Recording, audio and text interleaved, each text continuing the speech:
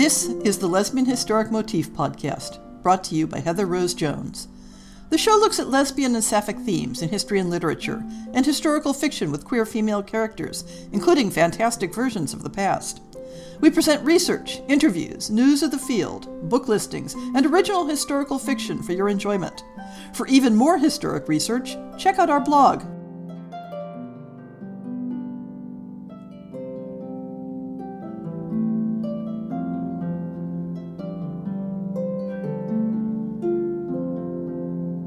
This quarter's original story is by Catherine Lundoff. Catherine has a long writing career covering fantasy and science fiction, historical, horror, and, under the pen name Emily L. Byrne, erotica. In addition to writing her own fiction, she teaches workshops on both the practice and business of writing and publishing. This year, she's also the coordinator of the Pride Story Bundle, which both she and I will have books in. I'll have more details about that next week in the On the Shelf episode. Catherine's latest novel is Blood Moon, the second book in the Wolves of Wolf's Point series, featuring a pack of menopausal werewolves who protect their community and solve crimes. The series is published by Queen of Swords Press, yet another one of Catherine's projects, a publishing house devoted to swashbuckling tales of daring do, bold new adventures in time and space, mysterious stories of the occult and arcane, and fantastical tales of people and lands far and near. Swashbuckling tales of daring do is an apt description of the story Catherine has for us today. Set in the Caribbean of the 17th century, this adventure features the pirate Jacot de la Haye and the courtesan and spy Celeste Girard as they encounter a rival adventuress known by the code name Estrella. This is the third of the Jacot and Celeste stories that the Lesbian Historic Motif podcast has been delighted to host. I love the blend of peril, intrigue, flirtation, clever escapes, and solid historical settings. So set your imagination for blue seas, dark alleyways, and secret messages in The Adventuress. This recording is released under a Creative Commons Attribution, Non-Commercial, No Derivatives 4.0 International Public License. You may share it in the full original form, but you may not sell it, you may not transcribe it, and you may not adapt it. The Adventuress by Catherine Lundoff. William Byam is the most fawning, fair-tongued fellow in the world. Celeste paused to look up at Jacot de la Haye over the stolen letter that she was reading from to see if the pirate captain was paying any attention to what she was reading aloud. She has a barbed tongue, this English lady. But listen, there is more. This Byam, he seeks to make an alliance with the Spanish king to make himself lord over this English Willoughby land. She stumbled slightly over the unfamiliar syllables of the colony's name. Of course he does, Jacot muttered. She was poring over a list of loot that her crew had taken from the English merchantmen that they had captured only yesterday. But she looked up with a sigh. So far, the only thing of any real value had been the bundle of letters that she had taken from their captain. For a brief moment, she wondered if anyone would pay for this information, at least until she saw the gleam in her companion's eye. If I read her code aright, she says she is in danger, that this Byam may imprison her, or worse, soon. She must have proof of this connection to Spain. I must go and learn more. King Louis will want to know of this. Do you have pirate business in Cartagena, or nearby, perhaps? If not, I can go alone. Perhaps Marie would like to accompany me. Celeste tapped her lovely pink lower lip thoughtfully with her finger. She was sprawled on the bed, wearing a delightful lace and satin confection that made Jacot long to take it off as swiftly as possible. She rose and crossed the wooden floor with 3 strides that effortlessly adapted to the motion of the waves beneath the ship. Pirate business, as you so charmingly call it, can be done on the shipping routes that lead from Cartagena as well as those that venture near Port Royal or even St. Martin. We can even dabble in respectability. Bosun Miguel is eager to see how well a cargo of tobacco will sell in the markets of Paramaribo, and here I can give him the chance to find out. The pirate captain leaned down and gave her lover a rough, passionate kiss. Don't you need to tell them to change course? Celeste murmured sometime later. Jacot rose with a sigh and began getting dressed. I sometimes wonder, Cherie, who the actual captain of this ship is. Celeste watched her leave the cabin with a laugh before she rose and got dressed. Then she went to the desk to begin her own examination of the papers that Jacot had been studying so intently. It was fortunate that it was a relatively short journey from Jacot's hidden island base on Saint-Germain to the waters of Suriname, at least from Celeste's perspective. She wanted to find this English lady before the woman was imprisoned or found a way off the colony and back to England or wherever she planned to go next. She spent some hours considering the writer's likely identity, in hopes that it would help her find the other woman more quickly. The signature on the letters had been in code, like many of the references. Estrella was unlikely to be her true name. From her writing style, Celeste deduced that she was educated, but probably not a noble. A high-ranking servant like a governess, or a companion perhaps. Or an unmarried lady sent to the colony by her relations to find a husband in the circle of exiled nobles and men of means who had fled Cromwell's Commonwealth. They called such women adventuresses, among other things, and it amused Celeste to think that she was seeking a kindred spirit. Perhaps they might find some ground for exchanging information that benefited them both. A shout from the deck interrupted her thoughts, and she rose to exit the captain's cabin in a flutter of long skirts. Land was clearly visible on the horizon, complete with palm trees and a snug harbor near a beach that beckoned through the glass when she borrowed it from Jacot. The captain had her crew strike their privateer colors and replace them with a Dutch flag before they sailed into the shipping lanes where other vessels were likely to identify them. The visible parts of the deck, and the pirates themselves, had undergone a transformation into a well-armed merchant ship, unusual, but far from rare in these waters. Celeste had transformed herself into a young colonial lady from St. Martin, and Jacot, more reluctantly, was turned into a respectable-looking young man who could be introduced as her brother. Marie and a few of the other pirates who had been servants in their previous lives were dressed for their parts as well, and the whole party climbed into one of the small boats and disembarked in the port at Willoughbyland without incident after they anchored in the harbor. "How much did you bribe the harbour-master?" Jacot asked her boatswain, just loud enough for Celeste to hear her and flutter her fan up to hide her smile. The pirate captain threw her hands up in a brief gesture of disgust when Miguel answered her question in quiet, courteous tones as befit a senior crew member on a rich merchant vessel. Having seen Miguel covered in blood with a dagger clenched in his teeth while swinging a cutlass on more than one occasion, Celeste turned away to study the crowd on the wharf to observe what she could of the locals, as much as to stop herself from laughing out loud at the incongruity.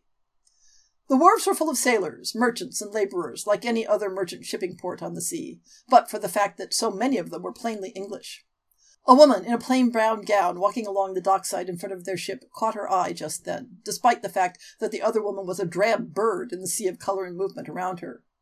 Their eyes met, and the other woman quickly dropped her gaze and hurried away toward a side street, heading away from the wharf. "Marie," Celeste said thoughtfully, "did you see that lady? The one in the plain brown gown who seemed to be in a hurry not to be noticed?" "Oui, mademoiselle. She became nervous when she saw you looking at her." Marie tilted the parasol that she held over Celeste's blonde curls. "Would you like me to see where she goes? I will meet you at the inn after that." Celeste nodded and took the parasol, watching as Marie vanished into the patchwork of crowds that swarmed around them. Jacot moved up to stand beside her. "Anything amiss?" "Curiosity for the most part. I am hoping that I may have caught a glimpse of our English lady, but it will depend on what Marie sees." "You must thank me later for insisting on bringing Marie with us when we left St. Martin." Jacot gave a throaty laugh as Celeste wrinkled her nose, but nodded her agreement. "She will never make a pirate, but you will make a spy of her yet." The captain turned and ordered their small troop of disguised pirates to pick up the baggage and follow her, and they made a small parade of it toward their lodgings. "What I don't understand," Jacot said, her voice almost plaintive, "is how, despite only being in port a few hours, you have already obtained so many invitations." She was sprawled on Celeste's bed, booted feet dangling off the edge, and looked as relaxed as a pirate captain in disguise could look under the circumstances. "His Majesty's loyal subjects are ever vigilant and eager to assist each other." Celeste gave her a wry grin before she went back to carefully arranging the lace around her décolletage. She had not dressed to appear younger than her actual years in some time, and it was proving more challenging than she had remembered. The trick was to look innocent and fresh, while still appearing intelligent and witty, thus keeping the invitations rolling in. "Indeed. And the cardinal?" "Is no doubt too preoccupied with his own plots to concern himself with us." Celeste looked up triumphantly and checked the mirror. "Dinner should almost be ready. Marie is ingratiating herself with the Solinier's servants. You have already readied several escape plans, and Miguel and your crew are representing your business interests in the taverns along the wharf. We can relax and enjoy ourselves while we watch for this Englishwoman to reveal herself." Jacquot stood with a sigh and put her jacket back on. She tidied her clothing and held out her arm. "My sister, shall we go down to dine?" Celeste rose with a light laugh, and they exited arm in arm. Several hours and some social events later, Celeste found herself wishing that they had not eaten such a full meal at the inn before they left. Her stays creaked a little as their host urged ever more food and drink on them, and she stifled an unrefined burp as she looked around the house. At least this one was a Frenchman's home, and furnished with far more style than the English employed here in this strange little colony. Jacquot discussed trade with their host and his merchant friends as Celeste considered what they had learned so far. Estrella should be easier to find than she had feared. The merchants' wives had provided her with a short list of possible suspects. The other spies' fears were well-founded. Governor Byam was imprisoning and exiling his more vocal critics, and his advisers had been making overtures to Spain. In and of itself, Willoughby Land was too small to arouse concern in Paris. But if Spain controlled it, the impact might be far larger than the physical size of the colony. The wealth of the exiled nobles, coupled with its position on shipping lanes and access to good harbors, could help seal off this part of the Caribbean to French ships, and that was not a risk to be ignored. Jacquot nudged her foot, and Celeste started out of her thoughts and back into the conversation with a quiet apology. Pleading exhaustion from their journey, they left soon thereafter for the inn. What, if anything, did we learn from that tedious evening, apart from how charmingly distracted you can become during a conversation with merchants' wives? Jacquot inquired in dangerously conversational tones once they were back in their rented coach. Celeste tilted her head with an amused, coquettish grin. "Do you long for a night in the wharf taverns, my love? Brawling and drinking and dueling, and perhaps being taken up by the watch? You are better at this than you pretend. I have an idea of where to find our English lady, and a much shorter list of possibilities as to her identity. What did you learn from your compatriots?" "They had some difficulty believing that we were Dutch, so I passed us off as being French, but from the St. Martin side of the island. Apart from that, I believe I may have found several buyers for Miguel's beloved tobacco cargo." Jacquot reached out and coiled a finger in one of Celeste's blonde curls. "And I learned that this Byam has declared himself governor for life." Celeste raised one eyebrow. "Why not king? Why stop at governor?" Jacquot shrugged. "Perhaps because it is already taken? Or because they have too many of Cromwell's former followers in residence now to accept such a thing. They have been tolerant of religious differences, and were governed through an assembly, one that elected the governor at least until last month. Imagine Catholics, Jews, Protestants, Cavaliers, and Roundheads all living peacefully side by side like the proverbial lion and the lamb." Jacquot gazed into space for a moment, then added, "Why, they might be pirates!" She laughed cheerfully at the thought. Celeste frowned at her in wonderment, trying to imagine how such a society had come to be. Do they keep slaves for their sugar-cane fields, then? Or are they, too, at liberty? Jacquot sobered. "They are not so enlightened as that. For that, they would indeed need to be pirates. Perhaps we should declare Saint Germain to be a queendom and welcome all comers." The sound of pistol shots and a woman's scream outside, together with the carriage rattling to a sudden halt, had the pirate on her feet in a moment. Celeste pulled the small pistol that she kept in her reticule free, as Jacquot tugged her small sword out of its scabbard. Celeste leaned forward and looked cautiously out the coach window. "Ah!" she exclaimed, and unlocked the carriage door so Jacquot could leap out. She followed on the latter's heels to find a woman in a cloak struggling with two men who were trying to take her off the street. One held her arm while she struck at the other, trying to break free, her breath harsh and heavy in the still night air. Celeste looked at Jacquot, and the other nodded, baring her teeth. "I do not think that the mademoiselle wants to go with you," Celeste said very firmly. She pointed her pistol at the man holding the woman's arm, while Jacquot advanced on the other. Jacquot's opponent muttered an oath in Spanish and drew his sword, while the one facing Celeste merely laughed. "What a charming toy, mademoiselle! But this is not a game for foolish young ladies. Give that to me before you hurt yourself." He smirked, the expression devilish on his long, thin face. He towered over Celeste and the woman that he still held tightly by the arm, and while he wore no coat of arms, his stance suggested that he was a Spanish soldier. Blades clashed as Jacquot and her opponent began to circle each other, and a shot rang out. The Spaniard gave Celeste an incredulous stare, releasing the woman as his hands rose reflexively to his now bleeding chest. A string of oaths poured from his lips, and he yanked his own pistol free of his belt. His hand trembled, but not enough. Not enough, Celeste thought as she watched him wide-eyed. The other woman struck at him, something shining in her hand. He gave a gurgling shout and swung his arm out, narrowly missing her face as she twisted his arm and struck him again. Celeste pulled her own knife out just as the woman yanked her arm free and threw him off balance. The man lurched, staggering and bleeding toward Celeste, his arms stretched wide to seize her. Celeste braced herself just as a motion caught her eye. Jacot's blood-covered small sword flew straight as an arrow into the man's chest, and he fell with a final gurgle. Celeste whipped around to see the pirate's foe on the cobblestones, bleeding at her feet. Behind her, the inn's coach could be heard galloping off into the night. Jacot uttered an oath and strode over to free her sword. At that moment, the woman in the cloak turned and fled, her dress streaming behind her as she dashed up the alley and vanished around a corner. "Chase her!" Celeste demanded. "That's her! It has to be!" Jacot gave her a look of incredulity, but wiped her sword clean with a swift motion and ran after the fleeing woman. Celeste followed them, moving as swiftly as she could in her more elaborate dress and tight embroidered jacket. When she reached the end of the alley, Jacot and their quarry were out of sight, and a piratical oath slipped past her lips. She looked around, wondering if she should hide here and hope Jacot came back, or try to make her own way back to the inn. After a long few moments, she thought she saw a landmark that she recognized, and gave a cautious glance around.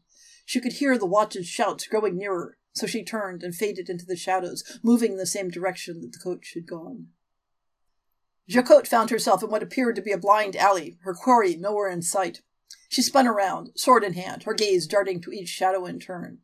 After a moment, she walked to the end of the alleyway and paused, motionless in the deeper shadows, to wait. After what felt like an eternity, another shadow detached itself from a nearby doorway and slipped away toward the next street. The pirate followed, sword held carefully against her leg to conceal it from the glow of the moon. There came some distant shouting from behind them. The watch must have found the bodies. Hopefully Celeste had gotten away and returned to the inn. That dress was not made for speedy pursuits. Jacot bit back a smile at the thought of returning in time to help her paramour disrobe. With an effort, she focused again on her quarry. Celeste thought that this was the woman that they sought, but was she right? Jacot did not fancy chasing a random streetwalker through the alleys of a strange town in the middle of the night, unless there was a payoff at the end of it. She could, she realized a moment later, simply go back to the inn and say that she had lost the trail. They could look again tomorrow. Or perhaps she could get Celeste to forget this foolishness, and they could enjoy themselves here for a bit, then leave for Paramaribo with the rest of the tobacco. The ships were rich in this part of the sea. They could take a merchantman or two while sailing back home. Just a few more steps, and she would go back to the inn. The woman who charged out of the darkness hit her sharply on the head with a stick, and Jacot reeled back, nearly skewering her with her unsheathed sword. She swore vigorously and caught the woman's arm as she tried to run away. "You fool! What are you doing? We stopped to defend you! And now you are following me. How do I know that you're not a Spanish soldier sent to assassinate or kidnap you? You don't." Jacot pulled her out into the moonlight. "Are you Estrella?" Even in the dim light, she could see the other woman's face pale, then saw her expression shift. "You're a woman. Why don't you yell loud enough for the watch to show up and find me with bloodstains on my sword, mademoiselle?" Estrella clapped a hand over her mouth, then dropped it with a sigh. "Very well. Let us suppose that I do use that name. Who are you, and why are you following me?" "Let us say that I am here at the request of a friend. As to who I am, I don't believe that information will make you feel any better right now. Where are you going? If you mean to return to your lodgings, I suspect they will be waiting for you there as well. Do you have anything there that you must have?" "My clothes, some letters."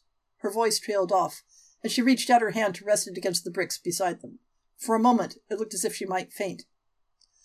Jacot sighed heavily and impatiently. She was a pirate, not a nursemaid or a spy, but she knew that she could not just leave this woman here and return to lie to Celeste. For one thing, Celeste would know, somehow. And for another, well, that was best left unexamined. "Come with me. I will take you to meet the friend who helped rescue you. She can explain everything." "Everything?" Estrella arched a dark eyebrow. "She must be most unusual." "That she is." Celeste was sitting in a chair by the fire, waiting for them impatiently when they got back to the inn. She leapt up to greet Jacot, then froze when she saw that she was not alone. "Wait! Why did you bring her here? Are her rooms watched?" "We had no reason to assume otherwise," Jacot replied with a shrug. "I assured her that you could explain who we are and what our role is." She walked over to the chair and dropped down into it, helping herself to a large swig from Celeste's wine jug. Of course you did. Very well. Celeste gave her a quick glare, then switched to English. Estrella, please sit down. She gestured toward the other chair. The woman favored her with an intense, dark-eyed stare that combined exhaustion and distrust. Celeste walked over and grabbed the wine from Jacot's hands. She handed the jug to Estrella, who took it cautiously and sat down, slowly and reluctantly. I could tell you that we are a brother and sister from St. Martin, newly arrived with a cargo of tobacco, but you already suspect that to be false. Instead, I will tell you that we have these, and we know what you are doing here. She walked over to her trunk and pulled out a battered stack of letters, turning them so the other woman could see the broken wax seal. Estrella blanched and stared at them in horror. Celeste could see her gaze dart around the room, looking for weapons. She must think they worked for the Spanish, or for Byam himself. Celeste held up a hand. I am Mademoiselle Celeste Adèle Girard, and I am here in the service of France. This is my She paused as Jacot shook her head. The pirate continued where she left off. I am Captain Jacot de la Haye, and I am— A pirate! Their guest gasped. But how? Why? She trailed off, looking from Celeste to Jacot and back again, clearly seeking answers. After a moment of silence, she raised her hands in a puzzled gesture, then shrugged. All right, you're a pirate and a French spy, if I'm understanding this correctly. And you have my letters, so I assume that you want information that you think I have. I want to make a trade. Estrella drew in a trembling breath and crossed her arms. Indeed. Celeste tilted her head and sat on the bed across from her. One might argue, mademoiselle, that you are in no position to bargain, what with the governor being your enemy and Spanish soldiers chasing you. Estrella drew in a sharp breath and glared at her. My letters were in code. You don't know everything that I found out. Celeste gave her a superior smile, but Jacot chose that moment to interrupt them with a heavy sigh and a restless movement. I would like to go to sleep before dawn, so I will simply ask what it is you want in return for the information you think you have. The other woman eyed them both warily, before finally fixing on Jacot. I want passage to Jamaica. I have acquaintances there that can help me get back to England. I don't have the funds to take ship from here, and, as you have pointed out, I do not believe that Byam or the Spanish would let me leave so easily. I know you have a ship in port. Hide me on it, and help me get to Port Royal. So simple, and yet so much risk for us. Is your information worth that? Celeste practically purred her words, but one could hear the touch of menace behind them. It was the beginning of a short negotiation, longer than Jacot liked, but shorter than any of them feared. Estrella provided them with additional information and some of the documents that she had obtained. But not all of them, and not my code, not until you get me to Port Royal. Then I'll give you copies of what I have. I do need something to give my employers when I reach London. Celeste glanced at Jacot and got a sleepy nod. Very well. You may sleep on the floor here tonight, and we'll make other arrangements in the morning. Estrella's lips parted in what was clearly going to be a protest, but she stayed silent at Jacot's frown. She accepted a blanket with ill grace and stayed sitting in the chair with the blanket wrapped around her. I'll sleep here rather than having you undo my stays, thank you. Jacot sighed and stripped out of her outer garments before climbing into the bed behind Celeste. She blew out her candle, and while the two spies stared at each other by firelight, closed her eyes and was soon quietly snoring. Getting the English spy to the ship involved some inventive planning. Marie and one of the men went to her rooms and gathered her meagre possessions and spun her landlady a tale about her staying with newly arrived friends from England. Once a few shillings lined her pocket, she helped them pack Estrella's things. Then there was the matter of the tobacco cargo. Miguel managed to sell most of it, though at a lower price than he had hoped. Still, it was enough to make this a profitable voyage, and Jacot was loath to alienate the local merchants by fighting their way out, as her crew suggested. Their departure would, she thought with a heavy sigh directed at the woman across the room from her, have to be done Celeste's way. A pity we cannot easily disguise you as a man, Celeste said wistfully, eyeing Estrella's curves. She tilted her head to one side, and Estrella rolled her eyes. The Englishwoman plucked a pillow from the bed and a sash from Celeste's clothes and proceeded to lash the former to her stomach. There, a change of clothes, a hat, some dirt rubbed on my face to look like a sparse beard, and I am a man for the nonce. Long enough to get to your ship, and even enough to pass inspection as long as no one looks too closely. She bowed awkwardly over her newly padded middle. Convincing enough for me. I'm off to the ship to prepare, but I'll be back in 2 hours with a cart to fetch you. Be ready. Jacot nodded in a way that made it clear that this was not a request and swept out the door. I begin to feel as if I am in a comic opera, Celeste said, throwing her hands up. Very well. We will try what you suggest. When the cart arrived, Celeste was accompanied by Marie and a plump, pale man whose head was being eaten by an overly large hat. They were nearing the wharf when soldiers marched in from a nearby street and surrounded them. Jacot's hand went to her sword, but Celeste caught her arm. Gentlemen, why do you stop us? We are simply returning to our ship. And these, mademoiselle, are part of your crew? The biggest of the soldiers smirked, his expression suggesting such a thing to be impossible. Celeste laughed musically. Oh, you jest, sir. No, of course not. This is my brother, my maid, and my brother's servant. We are bound for the Links and returning to St. Martin and home. Indeed. The soldier swaggered closer to take a hard look at Estrella, who slouched and looked bored. She tugged her forelock under the hat and gave an awkward sitting bow, then spread her legs on the bench and scratched her inner thigh just below the padding she had inserted in her breeches. The soldiers guffawed. Got French fleas, do you?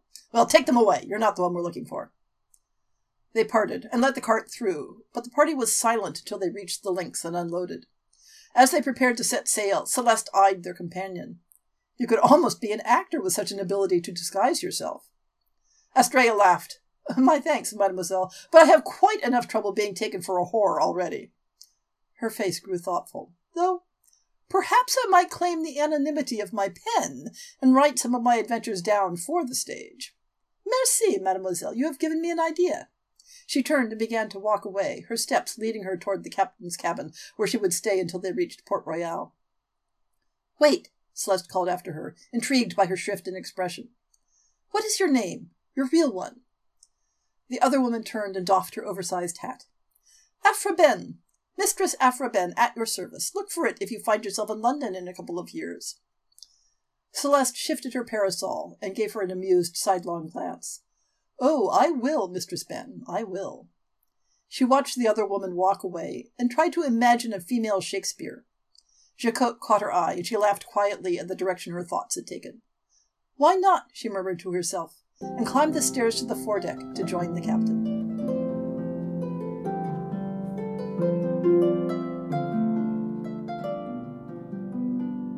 I hope you've enjoyed this episode of the Lesbian Historic Motif podcast. See the show notes for links to people and topics. Most shows will have a transcript linked as well.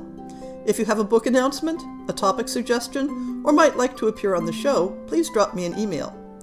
If you enjoyed this podcast, please rate it and subscribe on your favorite podcast app, and consider supporting our Patreon.